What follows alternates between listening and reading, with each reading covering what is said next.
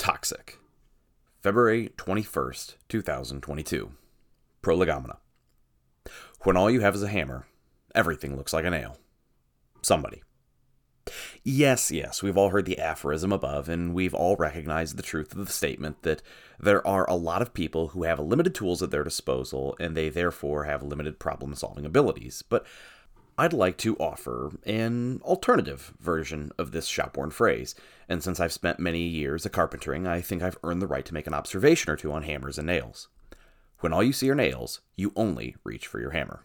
Me. Toxic. No, not the Britney Spears song. By the way, that song has violin, so I think it's technically classical music, but anyways. Toxic is a word that gets thrown around with reckless abandon nowadays. Why? Because it seems to be the slightly less obnoxious replacement fallacious ad hominem for racist. And like the term racist, there certainly are versions of what the mudslingers claim. There is, in fact, toxic masculinity. There's also toxic femininity, too. There are toxic relationships. There are all kinds of things that are toxic. Now, I personally hate buzzwords. No, not the website. That's BuzzFeed, although I generally hate that too. But I hate words that become expressions that everyone uses. I've always hated them. Maybe because I was never popular as a kid. Maybe because I resented people who knew all the right slang and seemed so effortlessly cool. Or maybe because from a very early age, I recognized that buzzwords and hip slang are the cheapest and most dishonest form of pseudo-personality there is. I think 8-year-old me was right. The slang and buzzwords of the hepcats is just a lazy way of pretending to be an individual. It's also the cowardly way. It's a way to act cool and cutting edge while also being eminently safe and taking zero risk. At least Gretchen Wieners tried to make fetch happen, but nobody was going to let fetch be a thing, and sadly, I could write a whole essay about that, but then you'd all know how deeply uncool I am. Now, when you start throwing around buzzwords in a quasi-intellectual setting, it's not long before people who are actually intellectuals, or people who aren't but are paying attention, notice that you never say anything unique. You never have your own insightful take on an issue. You just throw the same tired phrases around at every problem in a predictable and formulaic way. Granted, predictability is a sign of a systematic mind, so predictability is not bad, but applying the same buzzword phrases to any and every situation seems more like someone reciting a creed than someone thinking through issues. Granted, sometimes we simply recite a creed when it's appropriate. When we do that, we consciously recognize that we're making dogmatic statements of faith. For instance, if someone tells me that the Holy Spirit's ministry is not necessary to be born again, I might quote the creed, reminding them that I believe in the Holy Spirit, the Lord, the giver of life. You can't be a Christian and deny that. Sure, you can deny it, but you forfeit your right to be a Christian. Well, the same thing is true for people who call everything they happen to not like toxic. They use this expression when they lack intellectual depth. They lack unique personalities. They're weak and shallow people with weak and shallow minds, and they see everything they don't like as being toxic, and so they throw the term around with abandon. Again, sometimes they're right, in the same way that if you claim to be trying to get rid of child abusers and you commit terrorism at the Super Bowl, you're pretty likely to hit child abuser. Casting. Sometimes race matters when casting characters. Sometimes it's crucial to the entire project. Now, I'm not just talking about individual roles here, although that matters, but I'm talking about casting an entire production. The racial makeup of the cast matters. Sometimes. In pretty much any modern movie taking place in the West, it would make sense to have a racially diverse cast because our societies are racially diverse. Once you go back in time, it gets a little trickier. And if you're going to have people who racially don't fit to the place or period you have to give an explanation. For example, Morgan Freeman in Robin Hood, Prince of Thieves. It made sense why there would be a black guy in pre-colonial England, but nota bene, that it was just Morgan Freeman. His character was there because he gave Robin Hood a different perspective on things. He gave the character a friend who stood out and set him apart. He reminded Robin of what mattered. Most of all, he owed a life debt to Robin, and it reminded Robin of his commitments and obligations, and there was a plausible reason why he was there. While Azim is not, as far as I know, in any of the pre-film stories or adaptations of Robin Hood, his character makes sense. Stories from medieval Europe often have Moorish, Saracen, Mussulman, Turkish, Arabic, Seljuk, Ottoman, or other non-white characters. Mallory's Morte d'Arthur and La Chanson de Roland stand out as obvious examples. So putting Morgan Freeman in Crusade-era Europe is easily explained and is well within the literary tradition. Also, Morgan Freeman is a great actor who makes everything he's in better, and he provides a needed balance to the cocky, brash Kevin Costner.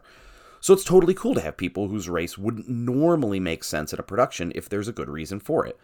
But there are also reasons to totally transgress expectations. For instance, Denzel Washington playing Macbeth. Spoiler alert, Denzel is not ethnically Scottish, but it doesn't matter. Why? Because Macbeth's Scottishness is accidental to the play, not intrinsic.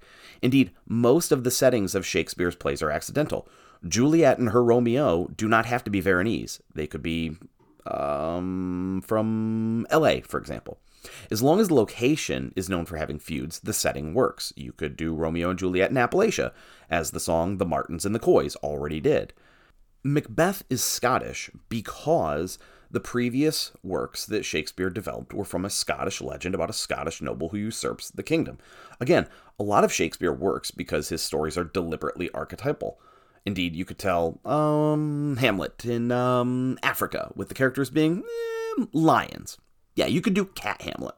I would call it the King of the Lions. Nah, that stinks. The Lion Prince. No. The Lions is King. Yeah, that's the ticket.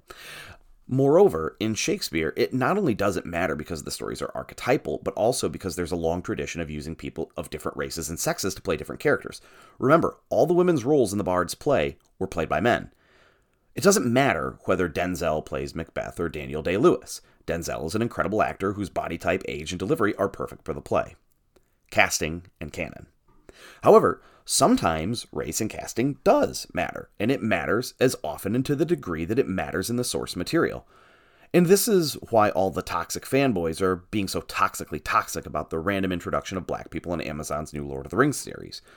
And I must say that while I haven't seen the new series, I'm very unlikely to actually watch it. If I were convinced, or could reasonably believe, that it would be well done, I might be inclined to spend the money that would be spent on a Prime subscription to watch it. I like Lord of the Rings. Not to the point of being a fanboy, but I have read Lord of the Rings 3 or 4 times, including the appendices. I've read The Hobbit once or twice and The Silmarillion once. Again, not a fanboy, but I do like the stories, and I understand them well enough to speak intelligently on the topic. What Tolkien was doing was inventing a European mythology. It was a mythopoeia, but in a European context. I mean, the name Middle-earth is just a translation of Midgard. So let me say this gently, but firmly. The book characters of Middle-earth, the elves, men, hobbits, and dwarves, are white. There are non-white men, the Easterlings. There are non-white creatures, orcs. There are non-human people for whom skin color is irrelevant, Ents, Maiar, and Valar. The point is that in the books Tolkien wrote, race and races did indeed matter. Let's consider why this actually matters. First, it matters because of the nature of fantasy and fantasy fandom. Fantasy is entirely about world building. Well, that's not strictly true, but it's what's uniquely important about it. Fantasy does not start with a stock world that can have a fill-in-the-blanks type approach. It starts with nothing and has to build everything. And also, in fantasy, the world is not the world we live in or the world we would like to live in, but the world created by the author. Now, in fantasy, there are often, especially in high fantasy and sci-fi, multiple races, not simply the skin color kind, but races in the sense of species.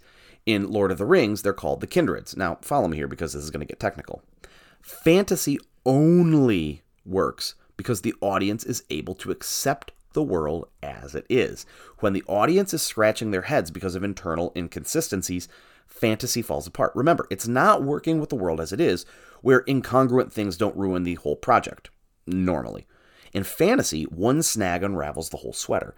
And this is the entire point of fantasy. It's escapism at its finest, but that escapism isn't a sweet escape when internal inconsistencies and incongruences force the audience out of the flow of immersion and into their own heads, questioning why things are the way they are. It defeats the whole purpose. Now, why does race matter in Lord of the Rings? Because race matters in Lord of the Rings. In the entire Legendarium, we only have a handful of interracial marriages, most famously Beren and Luthien and Aragorn and Arwen. Now, this in itself ought to be reason enough, but there's another reason, a reason you might not be aware of consciously, but an example might make clear. Let's say we're watching myth about pre-colonial Africa. Let's say the Maasai. And as we look at the warriors getting ready to go lion hunting, there in a group is a lily white Norwegian looking tribesman. And you look around and randomly there are Chinese and Aboriginal and people scattered in Not enough to throw off the overall racial balance, but enough to make you wonder, who are those people? Because you have to wonder, what is a Chinese person doing in Africa in the 700s? If he has a family, how have those people not racially integrated? Is there a Chinese colony that only intermarries with other Chinese people? If so, why? And when did this happen? And is the author of the story even interested in telling us why this is here? You see, good authors and storytellers don't just put crap in their stories for no reason. In storytelling, literally everything is deliberate. Nothing has to be there. It's all there by choice. So why would you put a Han Chinese character in Africa at a time when he has no business whatsoever being there? If we were watching Black Panther, and at least one of the important Wakandans looked like me, and at least one person in every crowd is ethnically not Wakandan, then the casting director has a lot of splaining to do. Why are non-Wakandans here? I thought Wakanda was an isolationist monoculture. Why are there white people, incredibly handsome white people, if they look like me, but white people nonetheless in positions of power and influence in Wakanda? It doesn't make internal sense. And there needs to be an explanation for these things. Maybe, like Azim and Robin Hood, it makes perfect sense and is a useful addition to the story. Maybe it's just a bunch of woke box ticking. Genesis. Lord of the Rings is a story with a creation myth. Now, biblical creation and modern evolutionary theory agree that human beings all come from two ancestors. The Bible calls them Adam and Eve, and science calls them Y-chromosomal Adam and mitochondrial Eve. But the point is that whichever way you go, these two had sufficient melanin in their bodies that the whole skin tone spectrum was possible given time and isolation. With time and isolation, recessive and dominant genes work themselves out so that you can have people who look like Don Cheadle and people who look like me. We're all human and we all share the same parents, which is pretty cool. But notice the necessary things: time and isolation. If there is racial diversity, that diversity can continue to exist if A, there isn't enough time for the skin tones to find a happy medium, or B, there is time and there is isolation, and so dominant and recessive traits do their thing. So Laotians look Laotian and Laplanders look like Laplanders. Now, in the Silmarillion, the elves are created in a mass event. There are no Adam and Eve, but there were 144 elves awoken from whom all the clans of the elves come from. Now, let's presuppose, just for funsies, that Iluvatar created dark-skinned elves. That's not canon, which we'll come to later, but let's just suppose. If there's a small number of dark-skinned elves, how are they to remain dark-skinned? If they intermarry with lighter-skinned elves, their offspring will have lighter and lighter skin, most likely, with each successive generation. That's how genetics works. So either the story has to take place at a time close enough to the awakening that racial mixing hasn't had enough time to lighten the skin of the elves with dark-skinned ancestry, or the dark-skinned elves have to live in racial tribal isolation with no intermarriage. Neither of these options seems especially likely. And, just like in the two above examples, this causes you to wonder how this happens. How is it that there are dark-skinned elves just doing their thing when the vast majority are light-skinned? If you see somebody who looks like me in prehistoric Nigeria, you're gonna have some questions. If someone who looks like me is Shaka Zulu's chief lieutenant, you're gonna have a problem with that. But these are the internal problems that cause the story not to work from a genre level. But there's another more significant reason why this is a bad idea. Because it violates canon. And I'm against violating canon. Now, there are some legends and myths that are more clusters of stories than tales with a definitive canon. Arthurian legend is a great example. Malory just took a whole host of Arthurian stories and piled them together, and lots of people have taken different looks at Arthur, and that's okay. There's the political take in The Once and Future King and the feminist take in Mists of Avalon. The story can be turned and adjusted and made to fit into different genres.